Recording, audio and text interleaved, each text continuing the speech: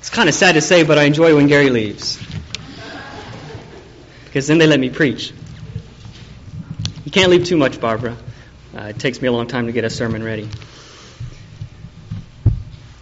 I want to talk to you guys about 3 things this morning. 3 things only.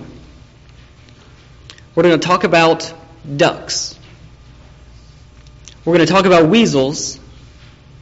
And we're going to talk about technical support. These 3 things. Now, what in the world do these 3 things have in relation to each other, much less what do they have in relation to the Bible? Well, these 3 things, all in their own unique way, they relate to one of the most important things that we can know as Christians.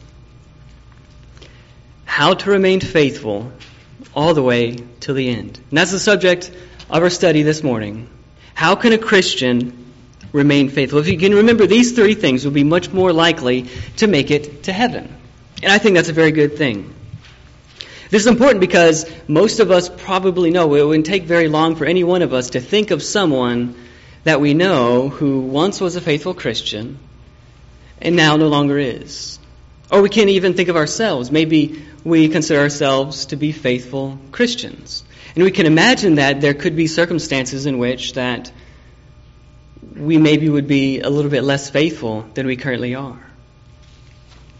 Scriptures illustrate the importance of finishing well very often. I want to start this morning in Matthew chapter 10 and verse 22. Matthew chapter 10 and verse 22.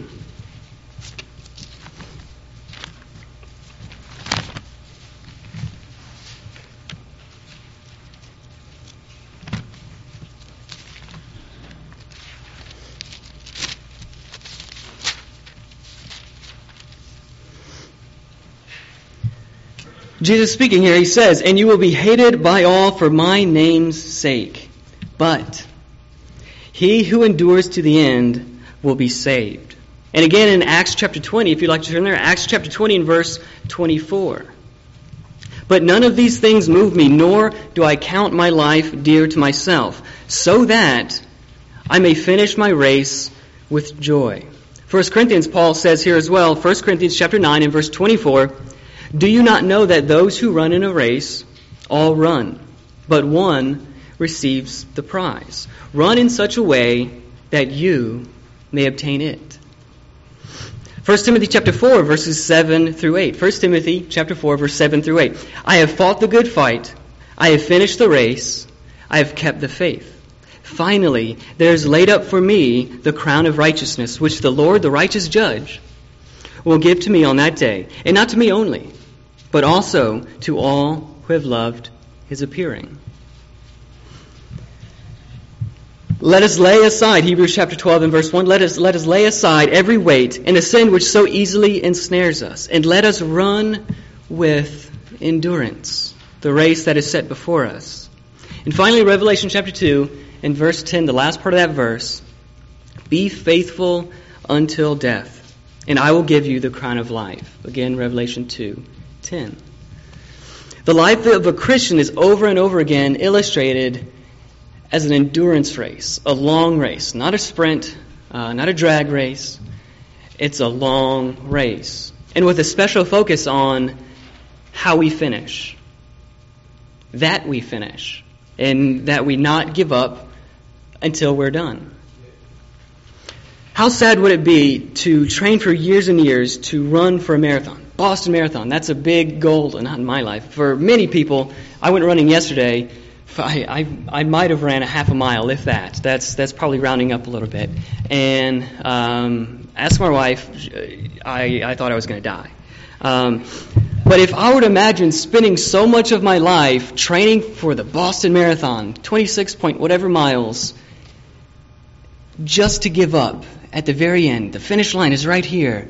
And I've worked for years, maybe devoted my entire life to this point. And then I see the finish line there and I just quit. How sad would that be? That would be terribly sad, and I would feel like I've wasted my entire life if that was me. How much more sad then would it be for a Christian to devote his or her life to Christ, doing many great and marvelous things throughout their life, only to give up before the race is over. It doesn't matter how many good things we do in our lives if we don't finish well. So that's the topic of our study this morning, remaining faithful to the end. This is just as important as starting to begin with. So what does remaining faithful have to do with ducks, weasels, and technical support? We'll start at the end. Technical support. If you were to tell me to imagine one of the worst jobs out there, I would probably describe technical support. I'd have to be on the phone all day long. I would have to deal with people who are often angry and frustrated and stupid or ignorant or confused, and those things are not a good combination. Talking with people on the phone who are angry at you is not fun. And you're paid to not hang up on them. If someone's just calling you, you can hang up on them. But if you're paid to help them, it's a different matter. So you have to deal with them. And it turns out a lot of people agree with me that technical support is not very fun, namely the people who work in technical support. To illustrate this, in a normal company, in a normal business, if it has, say, 10 employees, 1 and maybe 2 of those employees would quit during any given year. So there's a little bit of turnover in a typical average business. With a technical support company, it could be as high, if a technical support company has 10 employees. Can you guess how many of those 10 will quit? 9, 10, 13. I'm not exaggerating either. They have a 130% turnover rate. They only had 10 people to begin with, and throughout that year, they have to hire 13 people. It's a terrible job. It's a terrible job, but some people do it. If I was running a technical support company, this would be a big problem to me because, and it is for them, because they spend literally millions of dollars hiring and finding new people and training them and getting them up to speed, and then that guy or that girl just quits like the week they start. And it's terrible. So they have to find a way to fix this. And I'm going somewhere with this, so stick with me. In light of this, some call centers, they figured out a way to reduce the number of people who quit drastically. And the really interesting thing is that this is something that Jesus and his apostles did and talked about regularly. People were hired, before people were hired, when they come in for the interview process, they were warned beforehand about how difficult the job would be. They were told, listen, you're going to interact with some pretty stupid people, and you're going to interact with some pretty angry people, and you can't hang up on them, and the pay is kind of meager. You're not getting paid a whole lot. You're going to have long hours, and you can only have certain holidays, and there's strict on-time policies, and they're actually made to listen to a sample call that's like particularly bad, and they have to listen to this guy yelling at a guy and being grumpy and being cantankerous, and they have to listen to all this, and they're asked, are you sure this is something that you can handle? Is this something that you would be able to do day in and day out? In doing this, it's called a realistic job preview. Doing this, they drastically reduce the number of people who quit. Now, some of you might be thinking how this works. Okay, well, it works simply by scaring away the people like me who would hate the job to begin with, right? The people who would be not suited for it, they would just leave before they're offered the job or before they're hired. But that's not actually the case. They did the same thing to people who were already hired. They said, wow, this is working so well, basically. So they did the same thing to people who were already hired. And you know what? The people who were already hired, who weren't warned beforehand, they were far less likely as well to quit. So this is very interesting to me, because it helps all people cope better when they encounter the difficulties of the role. Just knowing, for my own sake, my own mental health, what is normal and what is to be expected will do a lot to immunize me against shock and disappointment. If I go in to my new technical support job and I'm expecting, to help nice people get their computers working and set up their printers and stuff, I'm feeling great about it. I'm helping people, and then what I get are grumpy, cantankerous people yelling at me all day long. That will be a big shock to me. It wasn't what I was expecting. My expectations are here, and what I got was way down here. This shock would cause me to be disappointed, get discouraged, and eventually quit. So these businesses, they immunize their employees against this shock. This is what you should expect, and this is normal, and it's okay when you encounter this type of thing. You see the application, don't you? The reason people quit the technical support job is the very same reason that many people quit Christianity, especially new Christians. Their expectations were not properly set, and they got disappointed. They went in expecting one thing, and they got something else. Some people, when they come to Christ, they expect all of their worldly cares and all their problems to just melt away right away. They never expect to have another single problem ever again. And spiritually speaking, if you're faithful, that is the case. Every spiritual problem will be taken away by the blood of Christ. And you have a great reward waiting for you in heaven. I don't want to downplay that at all. But in reality, physically speaking, your problems in this life might actually get worse for a while. If you become a Christian expecting things to be easy, you're going to be in for a big shock. And that's why a lot of our new brothers and sisters in Christ fall away. They weren't told what to expect. Jesus himself said some pretty shocking things. If you're still in Matthew chapter 10, we'll look at verse 34. Matthew chapter 10 and verse 34. Do not think that I came to bring peace on earth. This is Jesus Christ, the Prince of Peace, and he's saying, don't think I came to bring peace on earth. This was a pretty big shocker to the people who are following him, most likely. I did not come to bring peace, but a sword. I have come to set a man against his father, and a daughter against her mother, and a daughter-in-law against her mother-in-law. And a man's enemies will be those of his own household. He who loves father or mother more than me is not worthy of me. And he who loves son or daughter more than me is not worthy of me. And he who does not take his cross and follow after me is not worthy of me. He who finds his life will lose it. And he who loses his life for my sake will find it. Jesus here mentions war, and he mentions strife, and he mentions setting uncomfortable priorities, and he mentions dying to self. And among other things, he was giving those who would consider following him a pretty good job preview. What it's going to be like to follow him. He was setting their expectations. Again, in Matthew chapter 5, if you'd like to turn back just a few pages, Matthew chapter 5, and starting in verse 10. Blessed are those who are persecuted for righteousness' sake. So there it is again, persecution. If you're righteous, you can expect to be persecuted. For theirs is the kingdom of heaven. But Jesus doesn't just leave it at the bad thing. He says, but here's a good reward. It's worth it. The kingdom of heaven. Blessed are you when they revile and persecute you. So we're adding to persecutions, not only that, but revilings. I don't think I've ever been reviled, but it sounds like something that's not very good. And say all kinds of evil against you falsely for my sake. Rejoice and be exceedingly glad, for great is your reward in heaven. Why? For so they persecuted the prophets who were before you. So here Jesus is again warning of persecutions, revilings, evil things happening to you, but he also points out that this is normal and this is to be expected. God's people have always been persecuted. God's people have always been harassed and mistreated by people in the world. That's nothing new. When that happens to you, it's okay. It's normal. You should expect it. And you're in good company. Not only that, but you have a reward waiting for you because you've endured. Luke chapter 13 and verse 23. Luke chapter 13 and verse 23. One said to him, Lord, are there few who are saved? And he said to them, strive.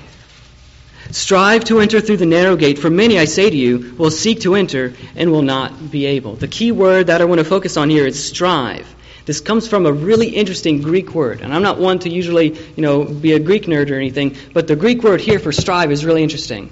It's agonizomai, where we get a similar English word, agonize. Jesus is painting a picture of the Christian life, the one that leads to heaven, as sometimes agonizing, sometimes hard. But our brother Paul tells us in Romans chapter 8 and verse 17 and 18, Romans 8, 17 and 18, if indeed we suffer with him, that we may also be glorified together. So our sufferings isn't for nothing, it's for an end. For I consider that the sufferings of this present time are not worthy to be compared with the glory which shall be revealed in us.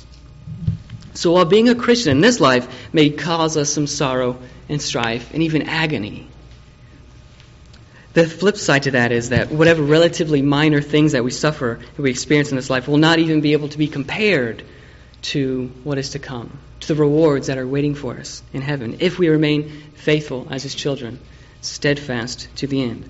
So be encouraged. You're not alone in your sufferings. Others have been where you are, and they made it through. 1 Peter chapter 5, verse 9, Peter tells us to be steadfast in the faith. But how, Peter? How can we be steadfast in the faith? He gives us an answer. 1 Peter chapter 5, verse 9, knowing that the same sufferings are experienced by your brotherhood in the world. You're not alone. This is normal. It's okay. You'll make it. So how can a Christian remain faithful? Having our expectations set properly. So that when trials come our way, we know that we're not alone in them, that it's normal, and that Christ did a lot, and His apostles did a lot to inoculate us against these times, against these situations, so that we won't become discouraged, we won't be shocked, and we won't fall away. If you're taking notes, here's point 2. Weasels. Weasels. Now, when I say weasels, I'm not talking about like any kind of weasel. I'm talking about a particular kind of weasel, the ermine. Has anybody ever heard of an ermine? 3, 4. Okay, there's a hand waving over here. If you've never seen an ermine, imagine a tiny ferret that's completely white, or almost completely white. Very soft, very cute. Look up a picture on Google later. You'll die. Apparently, their fur in years past, I don't think people do it much anymore, but years past, their fur was highly valued. It's very soft and cool looking. So hunters would go out and hunt the ermine and remove their fur from them. But what hunters would do to catch the ermine is what was interesting.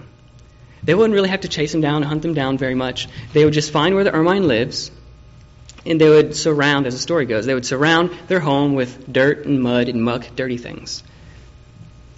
And when the ermine was chased by the dogs or whatever was chasing them, the ermine would come to his burrow, and instead of crossing the path of the dirt, he would allow himself to be caught by the hunter. The ermine valued the purity of its coat even above its own life.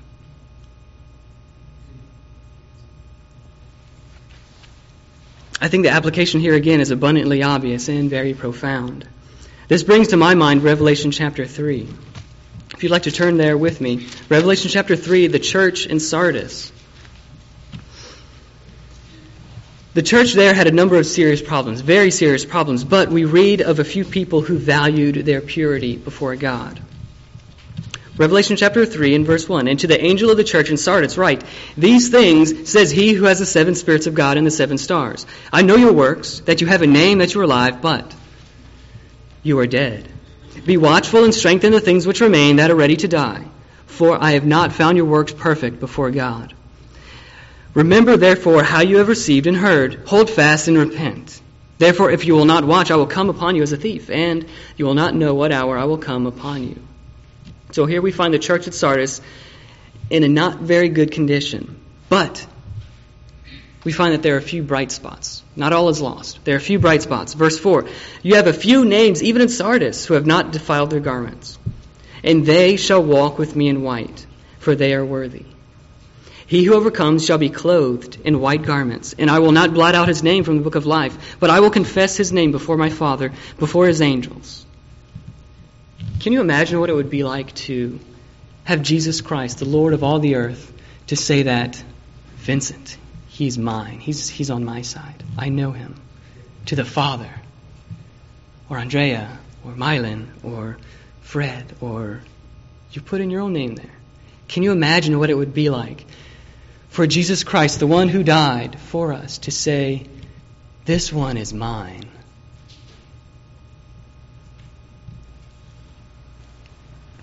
Purity is important to God. It was only those who had kept their garments pure, spiritually speaking, that Jesus was willing to confess before the Father.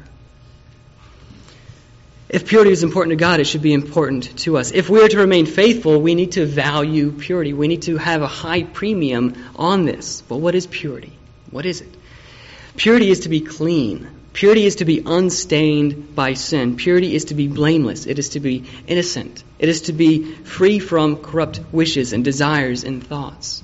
Purity indicates a genuineness of character. It indicates sincerity.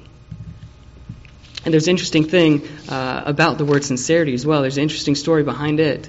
It reportedly comes from two Latin words. And if anybody speaks Spanish, you'll notice the similarity. Sine, or sin, means without. And cera means wax, without wax. So to be sincere means to be without wax. It doesn't make a lot of sense without explaining it. But in ancient times, what unscrupulous people would do is if they have a nice statue or something, they would a lot of times have flaws or nicks and holes in them. They would fill it with wax so that something that was flawed or something that was wrong or broken would appear flawless and perfect. So something that appears one way, but in actuality is another way. That would be to be not without wax or not sincere. Or also, when someone was building a building, back in the day they had concrete as well, but concrete was very expensive, so they would add a filler. They would add wax to the filler. It wouldn't be quite as strong, but it would be cheaper. But when the sun came and beat on the house or the building, it would melt. And the structure would be compromised, or it even could collapse and kill people. So for someone in ancient times to guarantee that this is sincere, it's a very strong, very important thing in that day. Sincerity. Without wax. We should be a waxless people. Not like earwax or anything like that, but spiritually, we should be waxless. We should be just exactly what we appear to be. Genuine and honest and without hypocrisy through and through. That's one big portion of what it means to be pure. There should be no winking at sin. And you all know what it means to wink at something, right? Like if I were to tell you, everybody, my birthday's coming up, and no, you don't have to get me that big, expensive, shiny thing that I've had my eye on for the past year and I've been telling you all about. No, please don't get me that thing at all. Wink, wink, wink, you know. That's what it means to wink at something. But when we wink at sin, we're saying one thing or doing one thing. We're saying one thing about sin, but actually meaning or doing another. So we can't wink at sin if we're to be pure.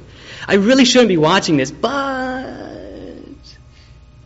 you know, it's not a big deal. I can handle it. I really shouldn't be wearing this out in public, but I'm on a sports team. I might get a scholarship. I'm near water. Everyone else is wearing it, so it's okay. I really shouldn't be forsaking the assembling of ourselves together, but I only do it every once in a while. God will understand. I really shouldn't be entertaining the thoughts, thinking about, and looking at the things that I'm looking at and thinking about. But, I'm not really hurting anyone, so it's okay. It's not okay. For the child of God that wants to go to heaven, that is not okay. There can be no winking at sin at all. The child of God who wants to go to heaven does not play in the spiritual mud. The child of God that wants to go to heaven keeps himself pure because they value being pure. Blessed are the pure in heart, for they shall see God. Matthew chapter 5 and verse 8. So how can a Christian remain faithful then? How can a Christian remain faithful? They value purity. The child of God that wants to go to heaven, just like the ermine, just like the little weasel. They get a bad rap sometimes, but we can learn a lot from little weasels. Value purity above even your own life. They refuse to be stained with even a little bit of sin. Ducks. There's a funny story about a family of ducks. These ducks, they lived in a little duck town, and every duck Sunday, they waddled across town to their little duck church. When they got there, they waddled down the aisle, down to their pew of choice, because all ducks have their favorite pew. The little duck preacher opened his little duck Bible and preached his little duck heart out. He preached about how God designed them to fly, about how God wants them to soar wherever they go like eagles. And the duck preacher got no small amount of duck amens from his duck audience.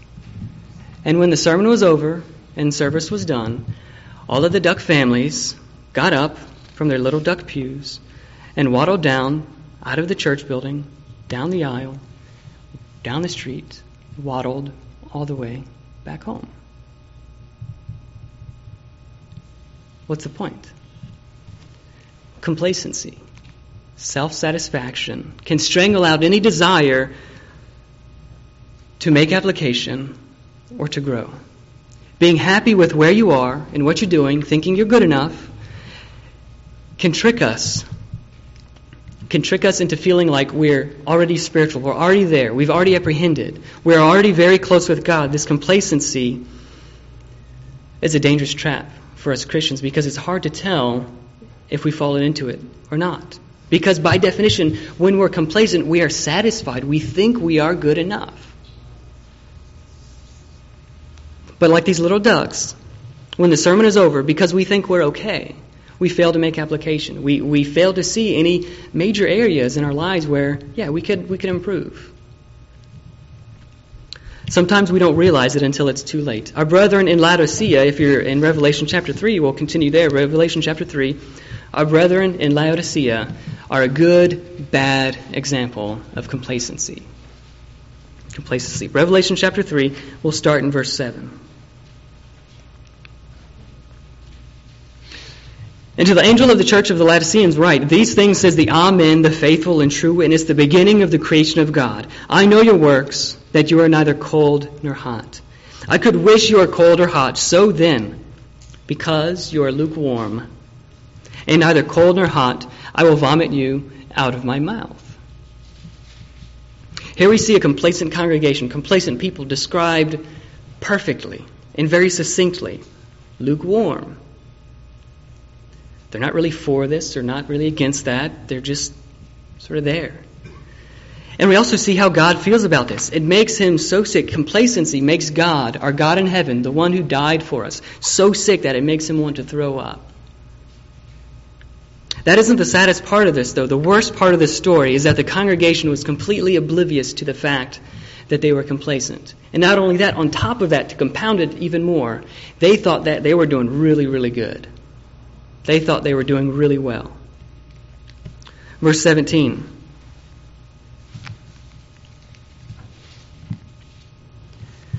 Because you say, I am rich, have become wealthy, and have need of nothing, and do not know that you are wretched, miserable, poor, blind, and naked. I counsel you to buy from me gold refined in the fire, that you may be rich, and white garments, that you may be clothed, that the shame of your nakedness may not be revealed, and anoint your eyes with eye salve, so that you may see. As many as I love, I rebuke and chasten. And here is the prescription, the heavenly prescription to cure complacency from the great physician. Therefore, be zealous and repent.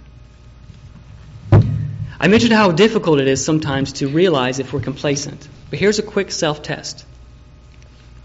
Raise your hand. No, don't actually raise your hand, okay? I don't want to embarrass anybody. But in your mind, okay, and be honest with yourself, because nobody's going to know except you and God, and you both already know. Raise your hand in your mind again if every once in a while, sometimes, on occasion, you feel like you're doing enough for the Lord. Be honest with yourself. Do you, from time to time, just smile and say, I'm doing enough for the Lord? If that thought or anything similar to it sometimes crosses your mind, then you may be complacent.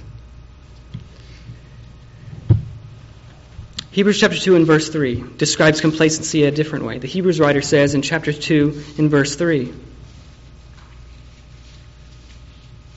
how shall we escape if we neglect so great a salvation? This is what complacency is as well. It's neglect of our salvation. Can you imagine getting a new car and never changing the oil? I know someone who kind of did that. And if you do that for long enough, it's not going to be a car for very long. It's going to be a paperweight that you have to get hauled away. Neglect can cause something to no longer be that thing. And if we neglect our salvation, we can lose our salvation. One person described it this way, or similar to this: complacency is a spiritual disease. It saps our energy, it dulls our attitudes, and causes a drain on the brain. The first symptom is this: satisfaction. Satisfaction with things as they are. And like water, complacent people follow the easiest course, that is, downhill. Have you ever seen water flow uphill? How can a Christian remain faithful? We can't be like the little ducks, unable to see our own spiritual deficiencies, satisfied with where we are, hearing sermon after sermon, and going back home just the way we were when we initially left. Thinking good enough is actually good enough is not good enough. Our Father in heaven, our Savior who died for us, will not be pleased with good enough. We should also remember the little weasel who valued purity even over her own life. And the technical support company who set expectations properly, and they were able to prevent people from quitting. They were able to set expectations so that when tough times came, they could recognize those tough times for what they were. Normal, expected, okay. So if we do that, we will also be less susceptible to discouragement and falling away. Brothers and sisters, remaining faithful and finishing well is very important to us Christians. If we want to make it to heaven, then remaining faithful is vitally important. And finishing is just as important as getting started in the first place. Can we help you as a brother and sister in Christ to get back on track, to continue to serve God with fervency, with zeal, with desire? Can we help you as someone who has never obeyed the gospel to obey the gospel? Can we help you to understand what your Bible says you must do in order to be saved? If we can help you in this matter, please let us know as we together stand and sing for your encouragement.